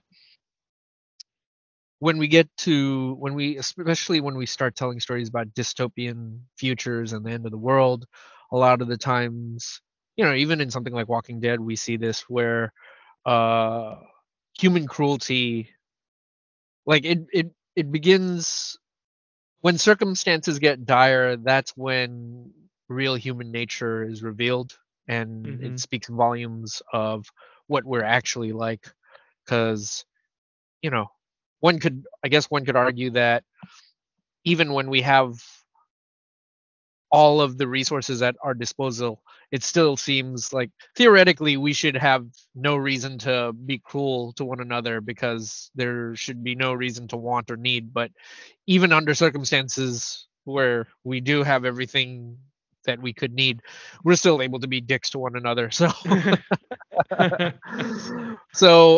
yeah, that being said, yeah, he when he does run into other human beings, it's always it's rarely ever good because the first group of the first time he meets this other human being, he's looking for shelter and the woman tries to lure him in and he begins to notice that there are these crunching sounds on the ground and he realizes that they are bones and he is almost most certainly being led to his death. Um as time goes on, he begins to see these caravans and he realizes again, humans have nothing left to trade and the only way that they're able to get food is by uh trading Trading the only slaves. resource that they have left, slaves, human beings. So it's time and time again, it's just all kinds of cruelties and dangers, but they're all coming from other people. Yeah, Hmm. so I did think that that was kind of interesting, and that totally was something that made me think of The Road by Cormac McCarthy, where so much of that story was about it was another story where the main characters just spent so much of their time journeying from one place to another, Hmm. and uh, it really didn't seem like there was any real goal in that story. I think the difference here is in Shuna's journey, he still has the goal of achieving that grain because the point of the grain is that this could be this thing that saves us, right? Hmm. But in the road, it almost feels like they're just wandering aimlessly because they're just trying to stay one step ahead of the catastrophe and wherever they go, they are just avoiding the threats of other people as well. So it's another story that really just focuses on the journeying, the traveling aspect, more than the end goal. Because realistically speaking, it's really hard to envision what the end goal is when the world is dying. Yeah. Yeah. Um, yeah. So that was something that really jumped out at me about this book. I That's guess a the other really good thing, point because there's a contrast when he enters the realm of the godfolk. It's yeah, Yeah, even though the gods are the ones that are taking these people who are being traded, there's something obviously cruel about that. But when he's mm, actually just in the realm of the gods, there are these other creatures there, and he's surrounded by the weird creatures, but it's like their version of nature, right? And it's drawn with this specific kind of grace and beauty and peacefulness, even though there are like big creatures that look kind of scary. They don't really threaten him or anything yeah, like that. So it's a big yeah, contrast to him being in human society. right, exactly.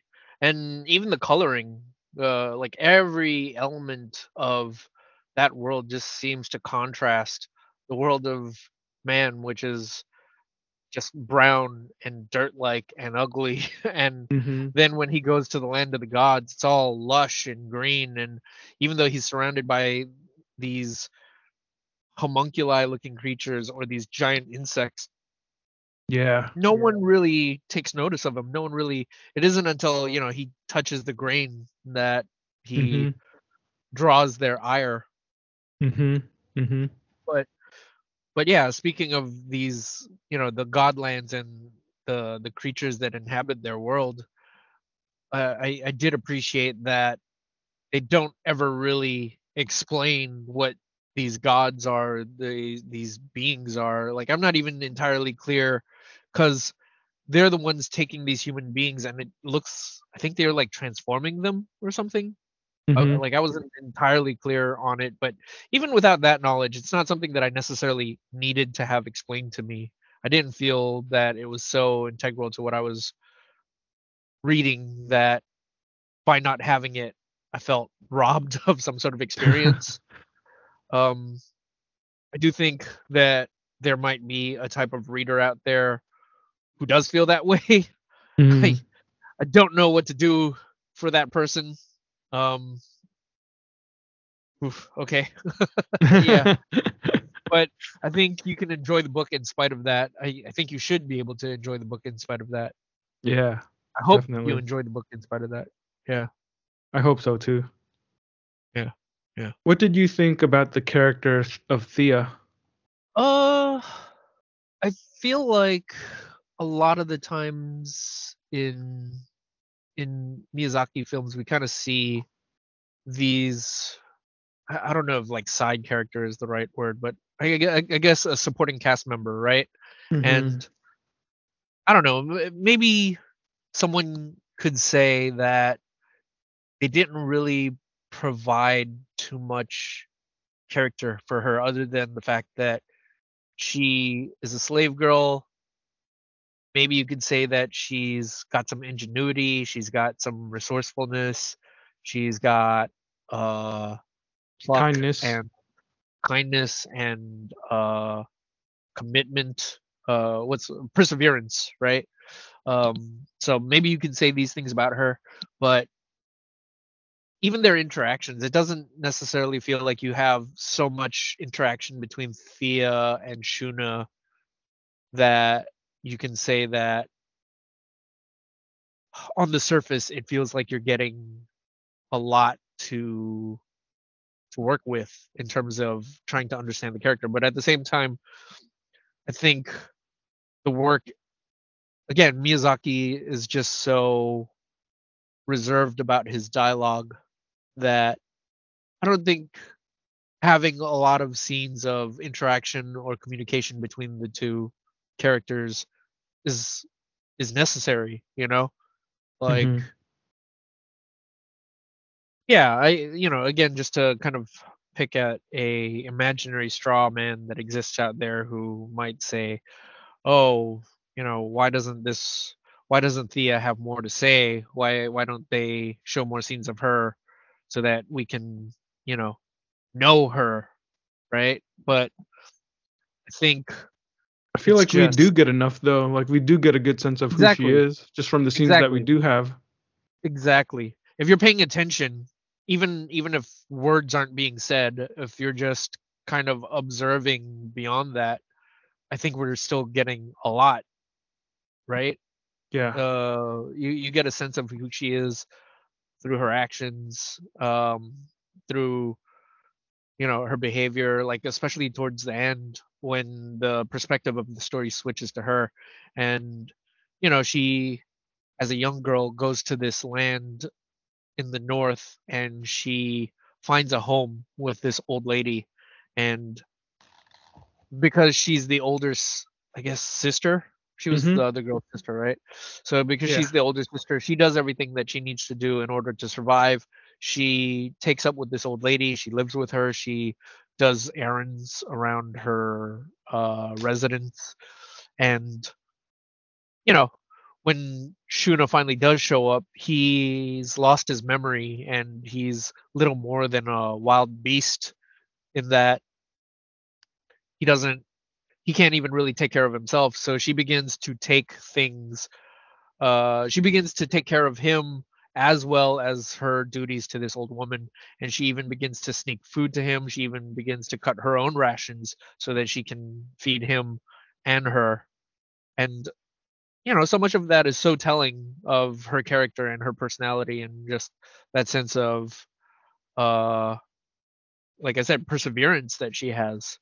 So, Yeah.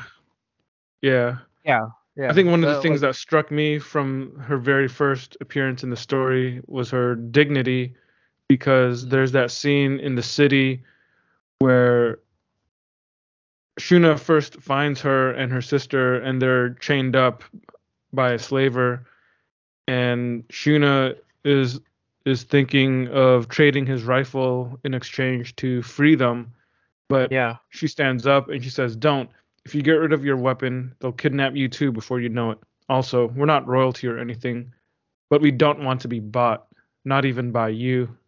yeah, yeah, Saying that definitely gives her a strong sense of characterization. Like yeah, that's some real dignified stuff to have pride in her own self and agency as a person, even though she's chained up. She doesn't want to be bought, not even by someone who's trying to help her. yeah, yeah, Like that yeah, definitely jumped out at me. And then like later on, when Shuna ends up freeing her from that caravan thing and they run off.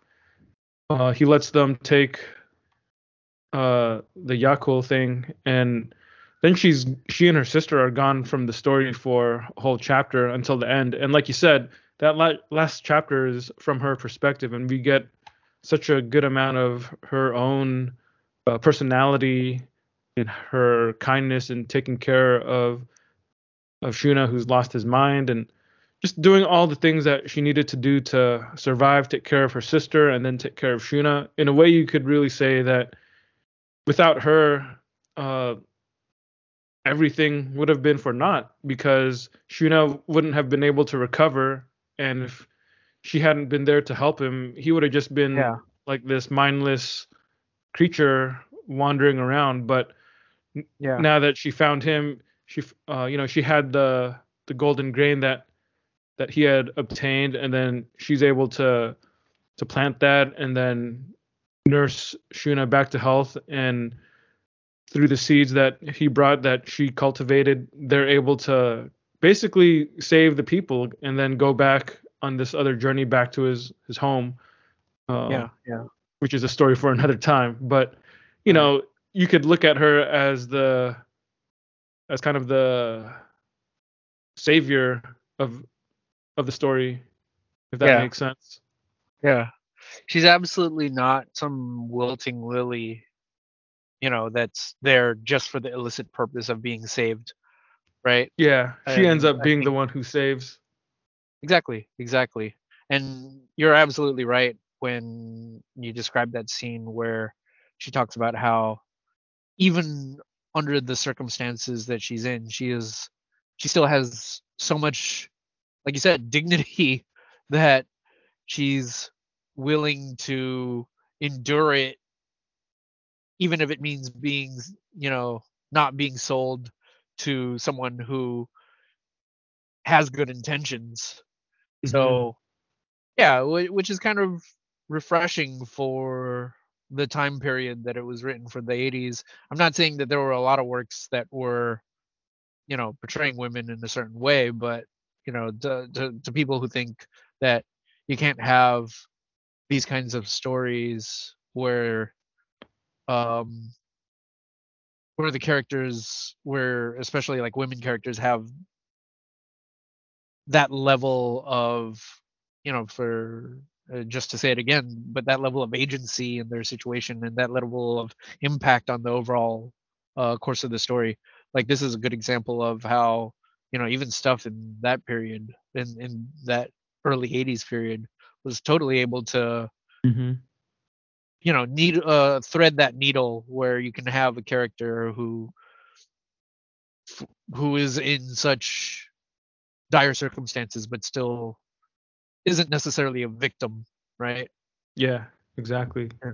She's Yeah. another great example of sort of the prototypical Miyazaki strong female heroine, because he Yeah. does have a lot of characters in his movies that are younger or maybe teenage girls who act in a very heroic and respectable manner. And they're not like you said, your shrinking violets or anything like that. They're just really well crafted, thoughtful characters. Yeah. Well, did you have anything else or any other thoughts that you wanted to share with our good listeners? Guess one thing that I also appreciated about the book is the essay at the end, the essay by the translator. I feel like he makes quite a few good comparisons to the various things in Miyazaki's filmography that may have been influenced by Shuna's journey. So I thought that was pretty cool. I think if you've watched a lot of Miyazaki films, his essay at the end there will be pretty intriguing stuff. So it's a good thing to read if you're looking for more analysis. Mm. How about you? Any other final thoughts?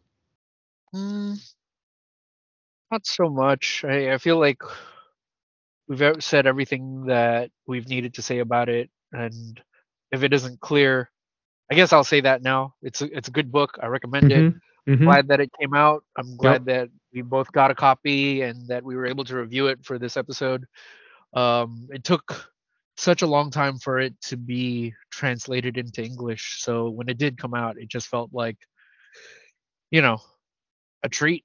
Yeah. And I do not feel like my faith was misplaced when I bought it finally got to read it. I was deeply appreciative of it. Well said. Yeah, this is good stuff. We recommend it. It's got the Yep. between the gutters seal of approval. The golden gutter, baby. The golden gutter. We should make that a recurring bit. Okay. Okay. You get 4 golden gutters on this. uh, all right. Well, I guess I'm kind of curious for people who have read this or who want to read something similar to this or experience something similar to this. Is there anything that you would recommend to them? Man, this was kind of a tough one. I was trying to think of what I would recommend. Obviously, the ones that immediately come to the forefront of my mind are just Miyazaki's movies because you could watch any one of those, and most of them would give you kind of similar vibes and feelings as Shuna's journey. And I think I would also go so far as to say watching more of his movies would enhance your enjoyment of this book, just because then you're seeing more of his interests, kind of recur in different works, and seeing those framed in various contexts is pretty interesting and engaging, especially if you're the kind of person who, I guess, appreciates the artist and likes to find out, you know, I guess like seeing the different ways that a creator plays with certain themes, especially themes that repeat in his various works. So, yeah, I'd say any of his movies would be good, but as we mentioned, Nazca is probably the one that bears a lot of similarities to Shuna's journey. But other than that, the comic that came to mind, I was trying to think of other comics about journeys, and even though I'm sure there are quite a few, like it was hard for me to think of one that was kind of along similar lines as Shuna's journey. So the thing that I finally ended up thinking about was The Walking Man by Jiro Taniguchi. And this is a manga that's essentially a bunch of vignettes or short stories about a regular middle-aged man who just goes for walks in his neighborhood. So it's very down to earth. A lot of the stories don't have dialogue. It's just peaceful shots of a man walking through his neighborhood. So it could be him, walking to the park and just observing the world around him. There's one story that's about him walking through his neighborhood after a heavy rain the previous day. So he's looking at puddles and the other little critters that come out after it rains. So it's very poetic. It's not necessarily epic in the sense that something like Shuna's journey is more like an epic kind of story or a literal kind of quest. The Walking Man is more about appreciating the journey that you go on. It's not about the destination necessarily. It's more about taking the time to slow down and look at the things around you. And that's one of the things I did enjoy about Shuna's journey. Especially those scenes of Shuna traveling from one place to another and just seeing the sights that he's seeing the backgrounds and seeing the landscapes. Like those are the kind of things that I really vibe with and enjoy. So The Walking Man captures those same kinds of vibes for me. Nice, man. Yeah. What about you, I man? I was gonna add to your thought, but I was gonna say that I really I really appreciated those same elements as well. The fact that so much of the book takes the time to just really show the contemplative act of going from one place to another place, right? And we Mhm. were talking prior to recording this episode, and it it's akin to people who play video games who just fast travel everywhere. And you know, there's I get it to some degree where when you play a video game, there's a part of you that just wants to get to the next thing so that you can beat it, but you there's so much that you miss by not just traversing the land routes that you can play. I think of something like Legend of Zelda, Ocarina of Time. That's the thing I think of. And for the most part, you can walk from one location to another. You cross Hyrule Field, and even later in the game, when you get a horse, it's kind of fun just taking that horse from place to place and being able to see the sights and take it all in. But once you kind of learn the flute notes, you just kind of magically go from place to place. Like imagine if you had that right at the beginning of the game, how much you would lose in the overall experience of it. Mhm. And I feel like that's the thing about so many people now is so many people would have that perspective on not just video games but just how they pursue their entertainment, which is I just need to get to the next thing. And yeah, you learn to. I guess my recommendation to you listeners and to you readers is learn to take the time to appreciate things, and you might find the beauty of things that you didn't notice before. So that being said, the one thing that I would recommend, that the first thing that popped into my mind after reading this book, and it's not another book, it's not another comic, but I would recommend the game Skyrim.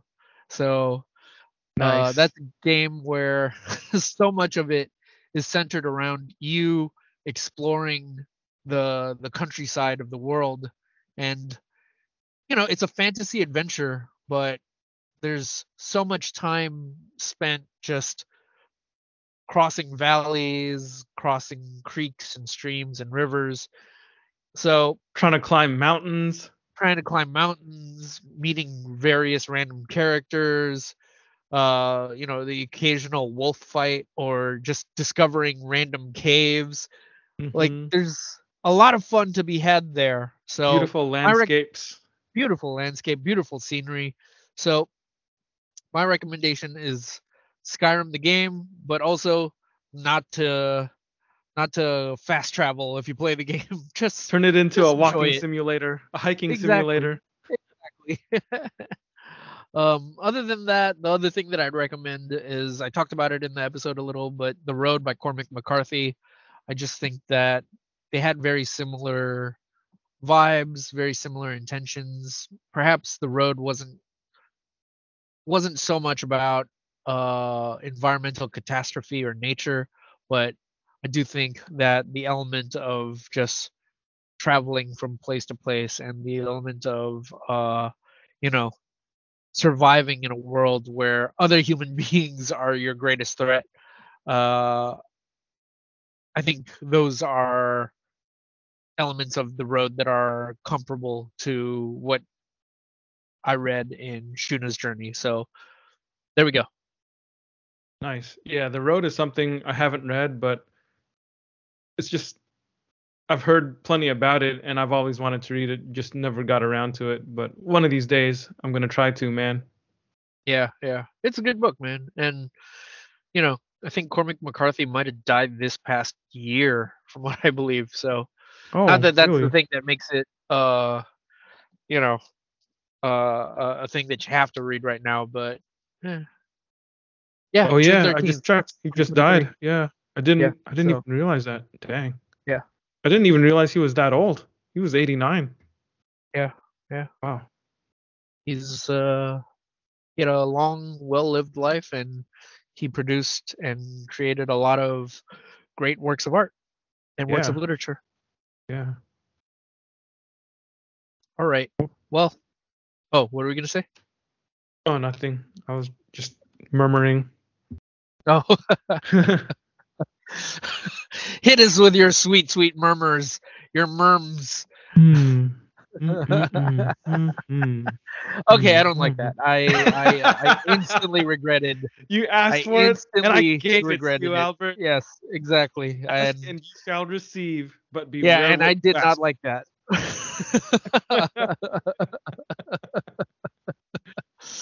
uh, Oh this God, your episode's headphones on sponsor too. is feeling uncomfortable. Shankadonka. Shankadonka. What were you gonna say? I was asking if you were wearing your headphones right about now. I was. I've been wearing my headphones this whole time, so Okay. my nethers definitely cringed. Yeah, my murmurs reached deep within your earlobes. Yes, yes. Anyways, if anyone has anything to say, if they have any questions, or if they'd want to contribute to our conversation, feel free to hit us up at betweentheGuttersPodcast@gmail.com, or you can DM us at Between the Gutters. You can shoot us an X. You can, exhibit us on X. What's Twitter? I don't know what Twitter is. Was that ever a thing? I mean, I'm leaning hard into the future because I'm relevant. So Twitter's not the future. X is. X is the That's true. everything app. Yeah, You're yeah. gonna be able to not tweet. You're gonna be able to X. You're You're gonna be still able to living pay in the your past, bills. Albert. I know I'm living in the past. What am I? Some old man? Yeah. So you can hit us up on X, Between the Gutters, and we're on Threads as well. You can thread our needle. That's gross. I didn't like that. But you can shoot us a message on Threads. And yeah, if you happen to be listening to us on whatever platform you're listening to us on, if you could give us a high rating, highest that we think we deserve, we would appreciate it. And share, like, subscribe, all that stuff that people always make you do when we're trying to get our episodes out there into the world. Albert, if you were trying True. to come across as younger and more relevant and reach a more hip crowd, would you ever start a TikTok account? I forget. I might have already created one for us at Between the Gutters, just so Oh, no one steals the name. that's good. Smart. Well, I don't know that I did though. I could Oh, just okay. be. I could have just remember. I could have, because I think I meant to do it. I don't remember if I followed through on it.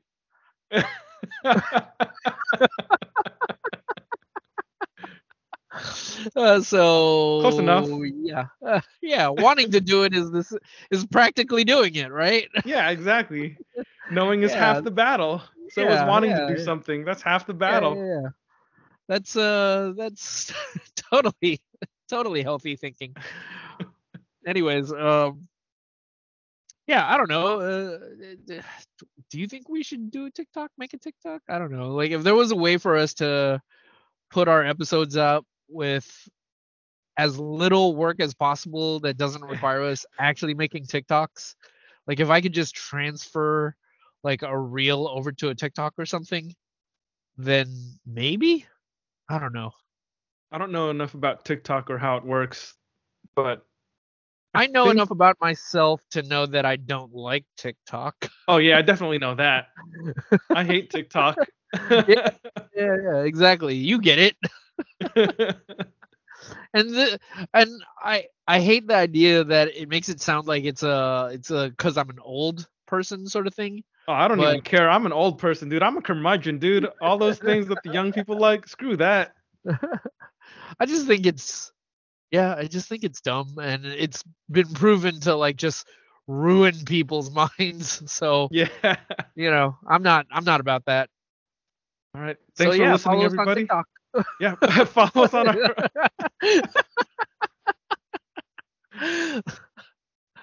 Uh, Thanks for listening, everybody. This is Between the Gutters signing off. Next week, we will be covering the comic that came out in 2023. The trade paperback just came out a few weeks ago in late December. But the comic is Immortal Sergeant by Joe Kelly and Ken Mura. So peep that, and yeah, we will be back. Peace. Bye, everyone.